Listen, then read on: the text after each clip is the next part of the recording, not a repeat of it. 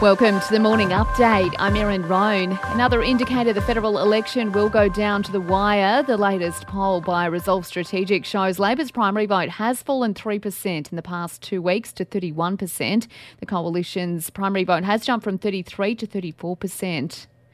It comes as the PM admits his comments about not holding a hose during the bushfires weren't helpful. Scott Morrison conceding he doesn't always get it right with language. I think I could have certainly been more sensitive at times, Tracy. There's no doubt about that. But in terms of actual policy decisions, if I'd been able to bring and militarise the vaccine rollout earlier, then I think that would have made a difference.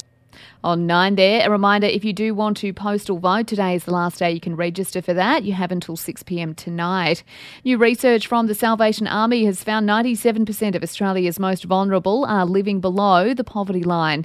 84% of those surveyed say they find it a challenge to meet the most basic living expenses, including housing and healthcare. The Salvo's Major Bruce Harmer says many families are making tough decisions daily. The stark decisions, do I feed my children? Do I keep my children fed? Or do I keep my children warm? That's simply something that shouldn't really have to be considered by a parent in this day, and yet we find many people facing exactly that dilemma. Another public outing for the Queen, the second in just a few days. Her Majesty has made a surprise visit to Paddington Station to officially unveil the Elizabeth Tube Line.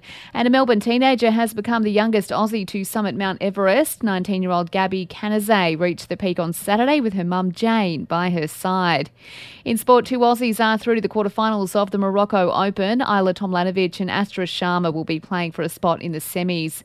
Melbourne Victory has beaten Western United 1-0 in the first leg of the semis in the Men's A-League, and Anthony Milford will make his comeback to the NRL against his old club tomorrow night when the Knights clash with the Broncos.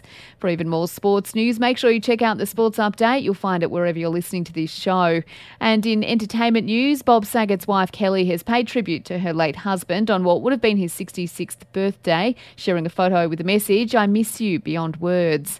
And that's the latest from the Nova Podcasts team. We'll see you later on for another episode of The Update.